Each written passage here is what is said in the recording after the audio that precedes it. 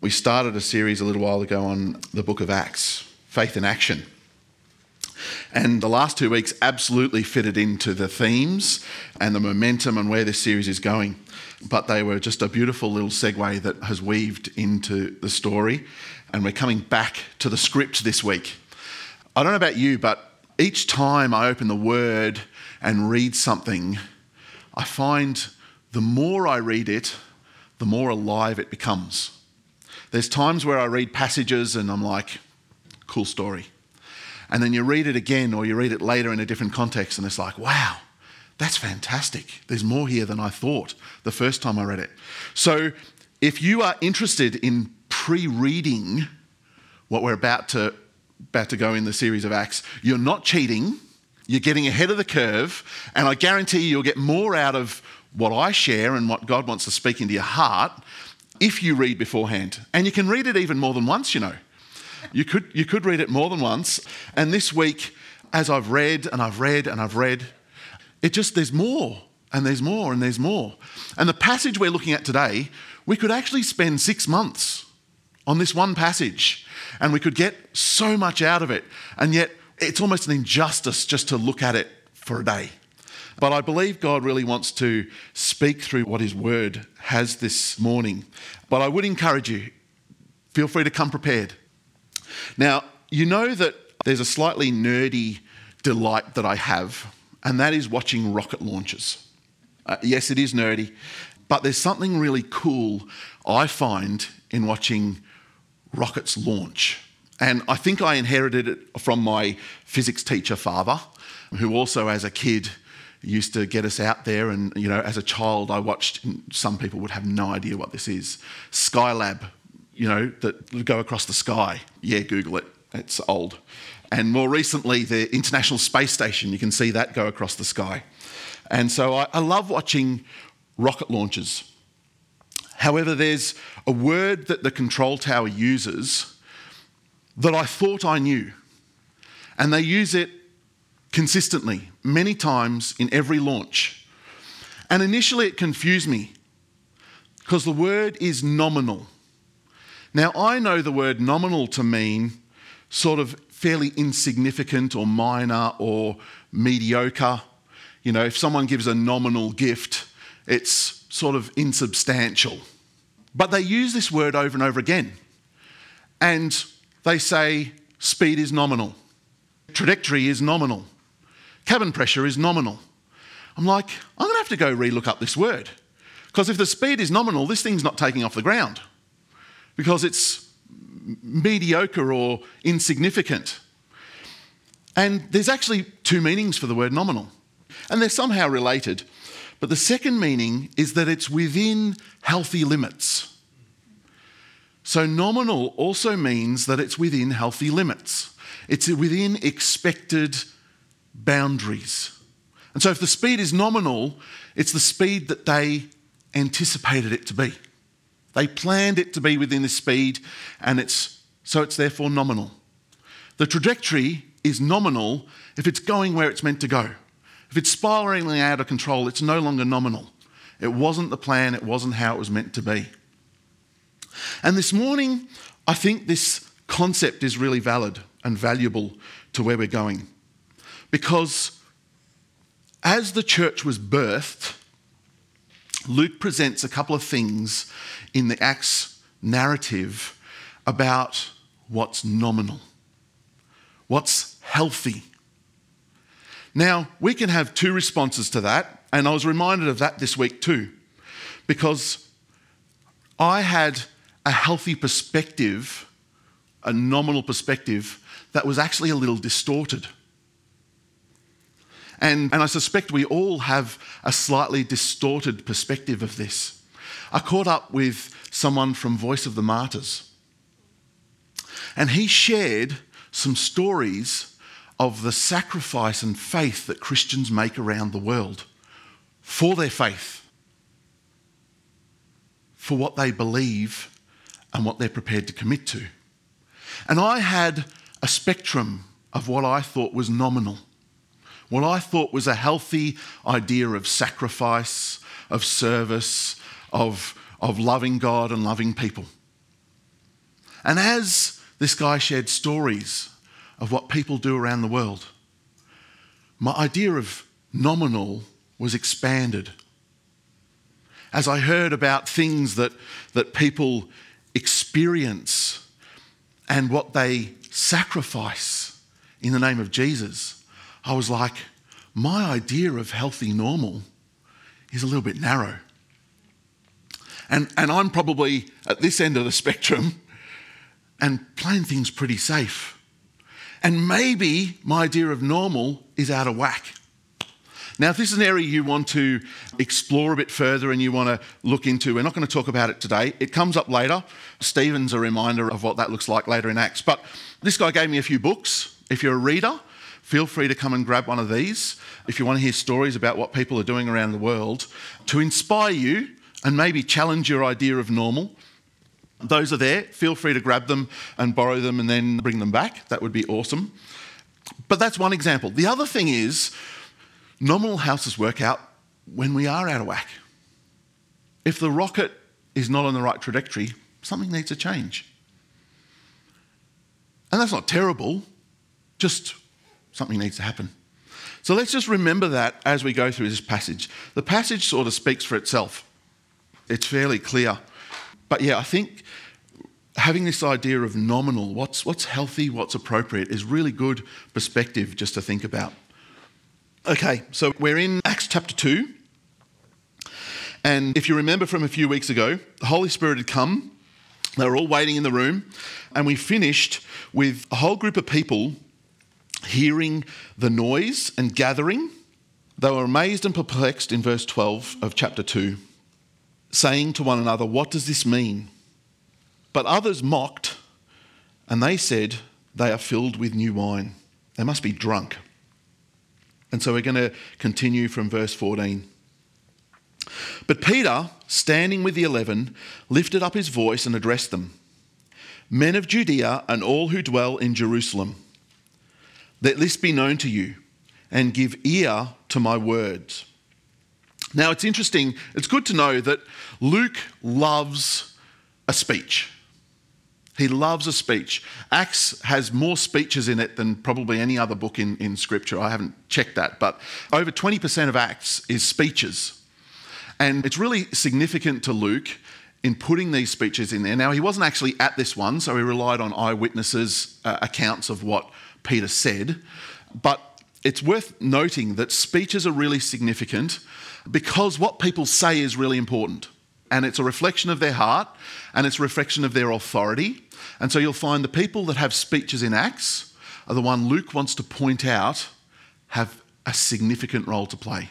So the fact that Peter's speaking and that there's a speech of Peter's shows the significant role that Peter plays in this context. So Luke sort of emphasises that by sharing the words that Peter shared. "Give ear to my words." Verse 15. "For these people are not drunk, as you suppose, since it is only the 3rd hour of the day. But this is what was uttered through the prophet Joel. And in the last days it shall be, God declares, that I will pour out my spirit on all flesh. And your sons and your daughters shall prophesy, and your young men shall see visions, and your old men shall dream dreams. Even on my male servants and female servants, in those days I will pour out my spirit, and they shall prophesy. And I will show wonders in the heavens above, and signs on the earth below, blood and fire and vapour of smoke. The sun shall be turned to darkness, and the moon to blood, before the day of the Lord comes, the great and magnificent day. And it shall come to pass that everyone who calls upon the name of the Lord shall be saved." Now, we talked about this prophecy a few weeks ago, so I won't go over that again. But this is how Peter starts his speech. "Men of Israel, hear these words. Jesus of Nazareth, a man attested to you by God with mighty works and wonders and signs that God did through him in your midst, as you yourselves know. This Jesus." So Jesus, by this stage, was really well known very few people would have been surprised at hearing the name of Jesus or the works of Jesus. And when Jesus meets the guys on the road to Emmaus and says, "What are you talking about?" they go, "Seriously, where have you been? Haven't you heard what's going on in Jerusalem?" Like, everybody would have understood the miracles and the story of Jesus by this point. This Jesus, delivered up according to the definite plan and foreknowledge of God, you crucified and killed by the hands of lawless men. God raised him up, loosing the pangs of death, because it was not possible for him to be held by it. So he's just painting a picture of what Jesus just experienced. Jesus' death and resurrection, and the fact that it was actually planned by God, and yet it was executed by broken people, by wicked people. For David says concerning him, this is King David, "I saw the Lord always before me, for he is at my right hand, that I may not be shaken. Therefore my heart was glad and my tongue rejoiced. My flesh also will dwell in hope, for you will not abandon my soul to Hades, or let your Holy One see corruption. You have made known to me the paths of life. You will make me full of gladness with your presence. Brothers," Peter continues, "I may say to you with confidence about the patriarch David, that he both died and was buried, and his tomb is with us to this day." So the point here is that in David's psalm, it almost sounds like David's talking about himself. But Peter wants to point out that he can't be talking about himself, because when he says, "You will not abandon my soul," that I'm not going to die, he's like, well, he died and is in a grave. So he can't be talking about himself. So who is he talking about? "Being therefore a prophet," so he's calling David a prophet, "and knowing that God had sworn with an oath to him that he would set one of his descendants on his throne, he foresaw and spoke about the resurrection of Christ, that he was not abandoned to Hades, nor did his flesh see corruption." So he's pointing out that what David was talking about was actually prophetic. It was actually about Jesus. This Jesus God raised up, and of that we all are witnesses. "Being therefore exalted to the right hand of God, and having received from the Father the promise of the Holy Spirit, he has poured out this, that you yourselves are seeing and hearing. For David did not ascend into the heavens, but he himself says, 'The Lord said to my Lord, sit at my right hand until I make your enemies your footstool.' Let all the house of Israel therefore know for certain that God has made him both Lord and Christ, this Jesus whom you crucified." Now it's worth knowing some translations Christ is Messiah. We use the word Christ as Christians. The Jews would have understood the word Messiah better. It's the language of the Old Testament in terms of the one that was coming to save. So we say Jesus is our Lord and Saviour. Saviour, Christ, the one that saves. They would have understood the word Messiah in the same context. The Messiah was the one that was coming, that was prophesied. And so Christ, Messiah, Saviour, all the same theme. Now, when they heard this, they were cut to the heart and said to Peter and the rest of the apostles, "Brothers, what shall we do?" And Peter said to them, "Repent and be baptized, every one of you, in the name of Jesus Christ for the forgiveness of your sins, and you will receive the gift of the Holy Spirit. For the promise is for you and for your children and for all who are far off, everyone whom the Lord our God calls to himself." And with many other words he bore witness and continued to exhort them, saying, "Save yourselves from this crooked generation." So those who received his word were baptized, and there were added that day about 3,000 souls. We're going to continue, but I'll just pause there for a second. So this is the speech that Peter gives. It's a really significant speech, and if you recognise some themes in there, that's good. Because if you want to know what is a nominal gospel message, a healthy gospel message, Peter has just given one. Peter has just given us a beautiful script of what is really healthy for a gospel message. There's some great ways you can approach conversations about Jesus, and people's circumstances don't always hear clearly the gospel message without their context. So there's nothing wrong with asking anyone any question related to their relationships, related to their idea of love, related to their understanding of God. There's all beautiful ways you can approach the topic of the gospel. But the gospel itself, it's really important to understand what is a healthy gospel. Because there's actually a lot of different understandings of who Jesus is. There's some religions that believe Jesus was just a good guy, that maybe he was a prophet. There's some people that believe whatever they want about Jesus, and yet Peter paints a really clear picture about who Jesus was and what is important about the good news of Jesus. John Stott has a really simple and clear way of understanding this. He has a great commentary on the book of Acts, and within that, he has a great picture of 4 pairs.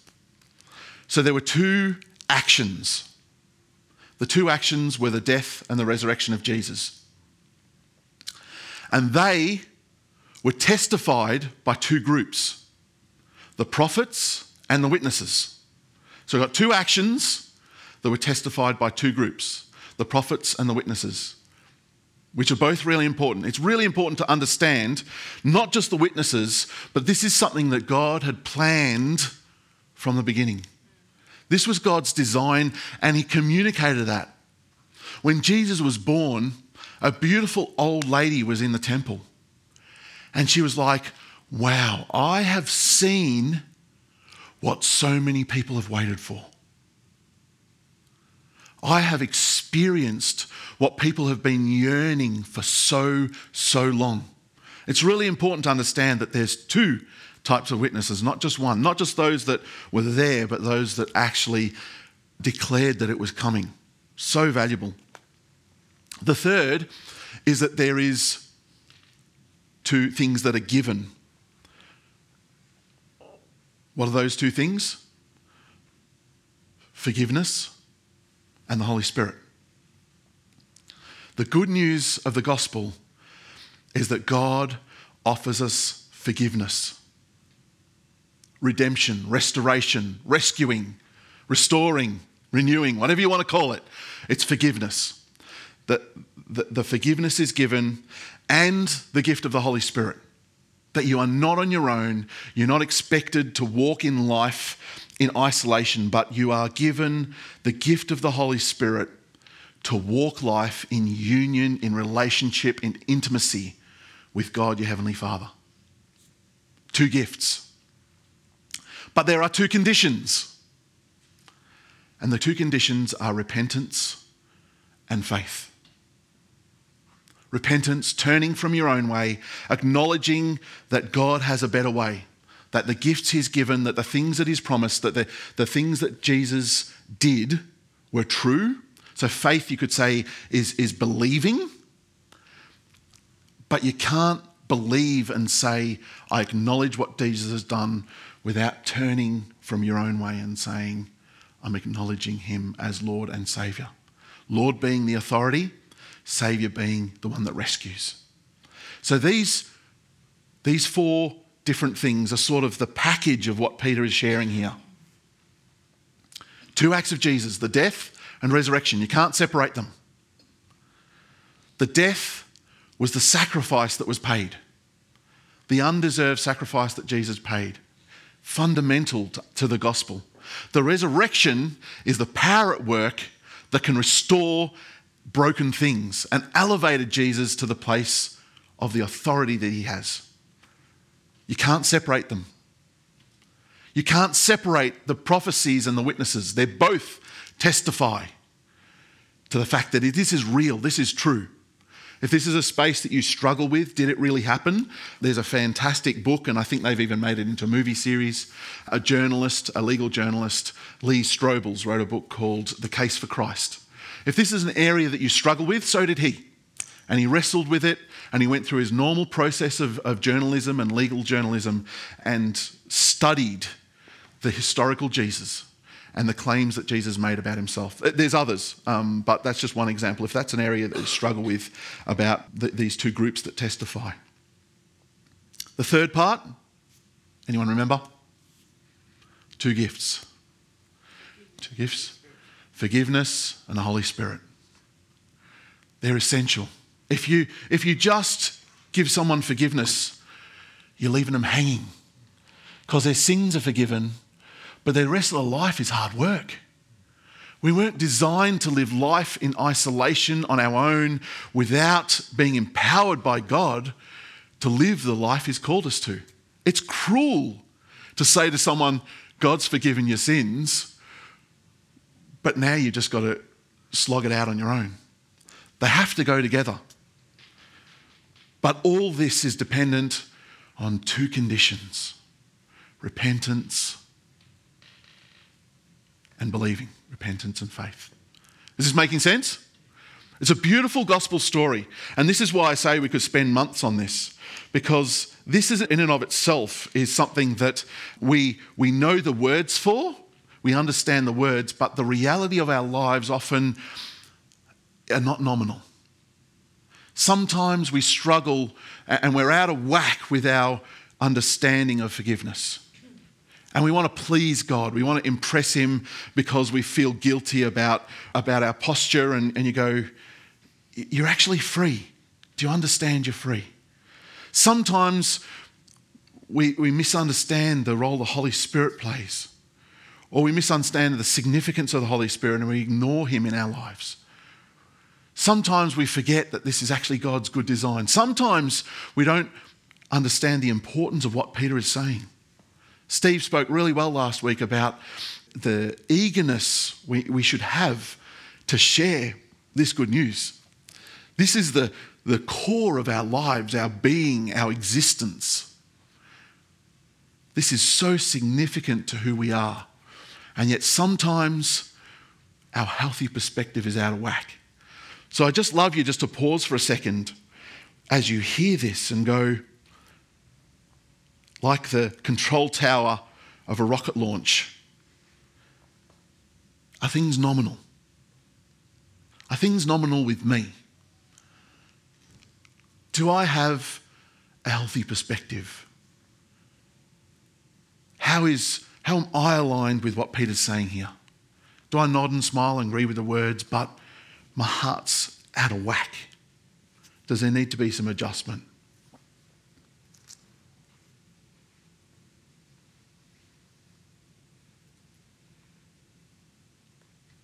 Beautiful thing is, Luke doesn't stop there.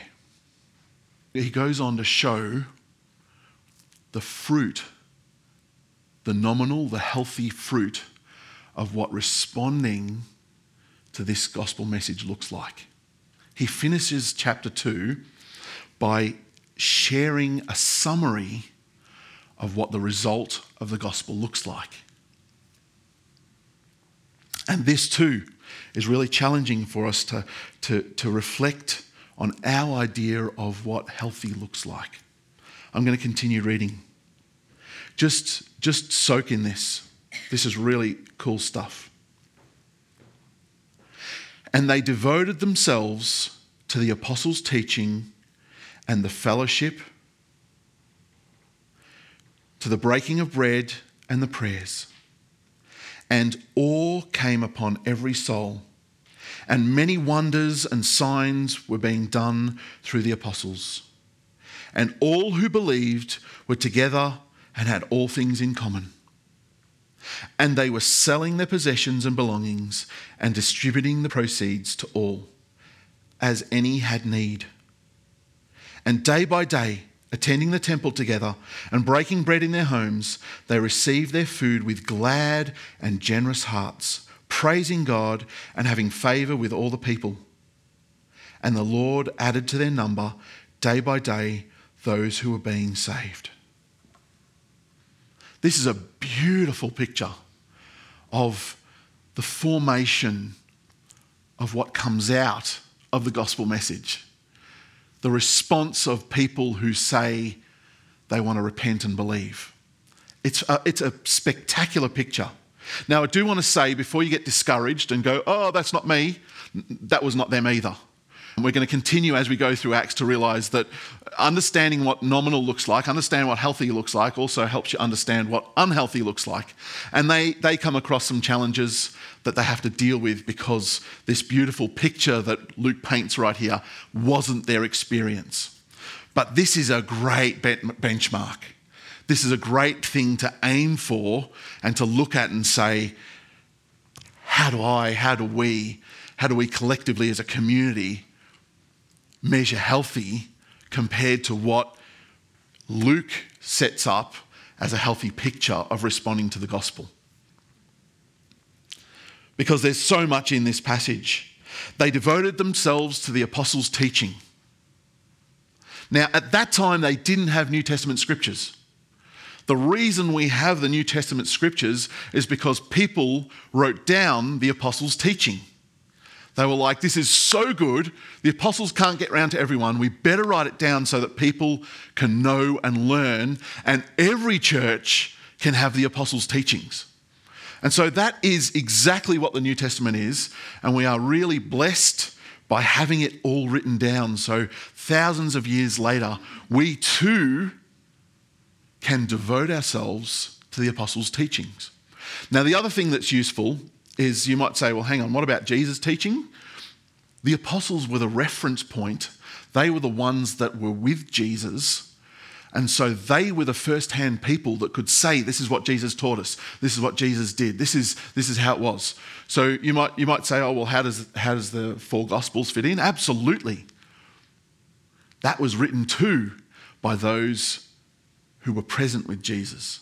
And so that Jesus' teaching and the apostles' teaching you can bundle up in the same thing because the apostles were referencing what they'd been taught for 3 years by Jesus. So this is the first thing. This is the first thing Luke wants us to know.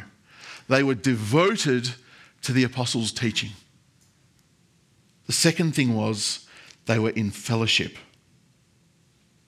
They were in relationship. They were committed to journeying together. They weren't islands. They weren't doing their own thing. They were committed to journeying together. To the breaking of bread is highly likely a reference to the Lord's Supper.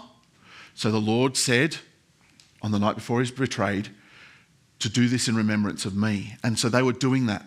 They were repeating the breaking of bread like they were told, and to prayer. And this is something I want to challenge you by. And awe came upon every soul. Awe came upon every soul. Awe came upon every soul. I was reflecting on this during the week. Can you remember back to when you first had that amazing experience, that point of intimacy with God, that point of revelation, that point of, wow, this is what it means to be a Jesus follower. That sense of awe, that sense of wonder, that sense of, wow. How's that going for you? This was a challenge for me during the week. Because I'm not convinced that that was meant to be something that happened once. I'm not convinced that when Luke talks about this, he was talking about it as something that happened on the day of Peter's speech. I think it was a collective expression and understanding of people who've experienced the gospel. I was reflecting on sometimes how somber this space can be. And go, is that awe? Doesn't look like awe probably to a stranger. Maybe it is in your heart. But I was like, wow, Lord, my idea of nominal, of what healthy reflection, understanding, posture, delight, I think is out of whack here, Lord.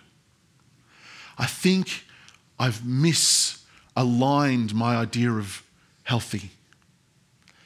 I do think you want and you encourage and you lead us into a place of awe. Not as just an experience of a young believer, but as something for all of us to experience and to say, God, this is a healthy, normal response to your goodness, to your mercy, to your forgiveness. And many wonders and signs were being done through the apostles. So they continued the ministry that Jesus did, that Peter mentioned in his speech. There were many signs and wonders. There was evidence of the power of God at work. Again, what's normal? What's healthy? Where do we sit on that spectrum? And again, I find myself misaligned with what this says a healthy response to the gospel looks like. Is God at work doing amazing, wonderful things in my life? Yes, he is. Am I awestruck and testifying to that? Not as much as I should. I'm out of alignment. And all who believed were together and had all things in common. And I'd like to point out the end of verse 45 that says, as any had need. There's something really beautiful and nominal within a healthy perspective of this, that their idea of community was one in which no longer do we have mine and yours, we have ours. And as the needs arise, we will address and meet those needs.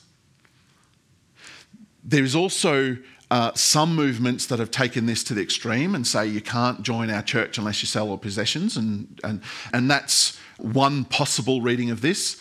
This is not presented as a collective. You notice that they also still met in homes? So they still had homes. So it wasn't like when they say they all met together, it's not like to belong you have to sell everything.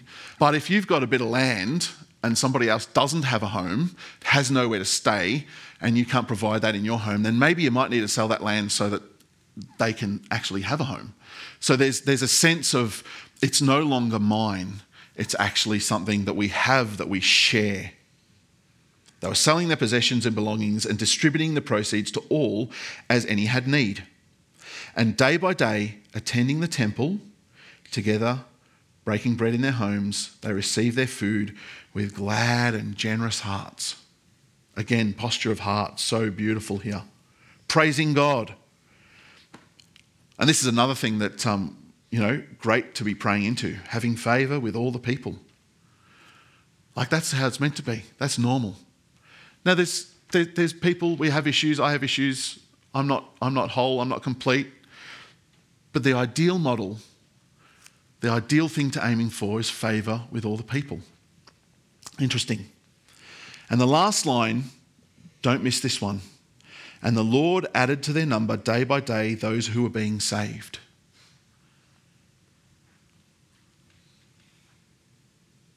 This ties back with what Peter was saying. It is normal to share the good news of Jesus with people. That is normal. That is healthy normal, I should say. It is healthy and right for people to be hearing and responding to the gospel. Again, I have to check myself and say, where do I fit? Because I've got in a rut of normal being us gathering together and unusual being actually sharing the gospel. But I think I'm out of whack. I don't think Scripture's out of whack. I think it's me. My idea of healthy needs to stretch and change. And I love your sharing, Dan. I love the fact that as you shared with the guy at the restroom, that in your heart things changed. You shared God's goodness with a guy and something happened in you. So good. What's so beautiful about this whole picture, there is no self in this story. Do you notice that? Self is completely gone. They have removed their own selfish personal ways, their own selfish desires, their own personal aspirations, and they've said, we are now for the common greater good. It's not explicit, but it is implicit. It's in every line, in every word. The delight and the worship is for God. The thankfulness is God for our food. The generosity is for those that have needs. This picture paints an amazing illustration of God's design for those that have received the gospel. It is for the common good. It is for the glory of God. It is for the rescuing and redemption of creation to himself. These are the agendas of those that have received the gospel. And it is beautiful. It's something they delight and have awe in. They rejoice in. They celebrate. They break bread together. They're hanging out together. This is a beautiful, ideal picture. And before we get discouraged, I want to repeat, it's not always like this, even in their time. But it is a great benchmark to reference. Let's not get complacent. Let's not get comparison with ourselves and with each other and with other churches and with the things around us. This is our reference point. This is the reference point of what healthy looks like.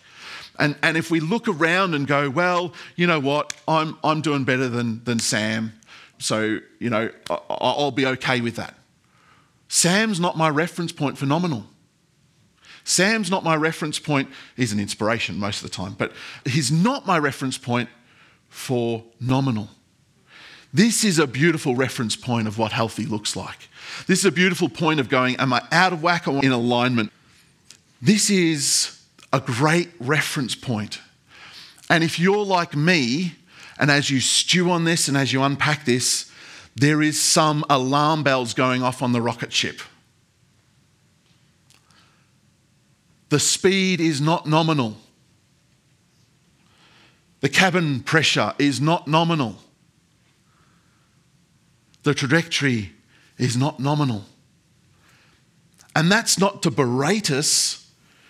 That's to say we've got some beautiful work to do, some correction to do. And for you and I, it might be different. There might be different aspects of this that stand out that God really wants to highlight in your walk, in your journey at this point. The aim is not perfection. If God wanted us to be perfect, he could have done a much better job.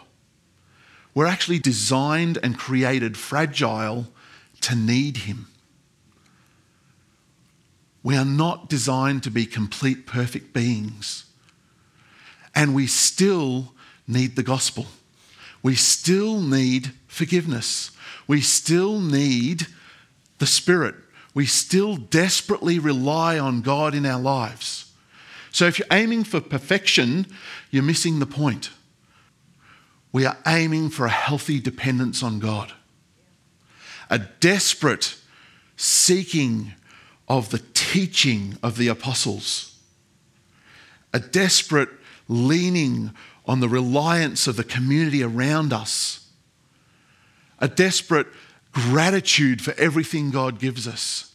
And a desperate desire for people to hear about how good God is. And out of that, there is awe, there is wonder, there is rejoicing, there is celebration, there is delight. This is not perfection.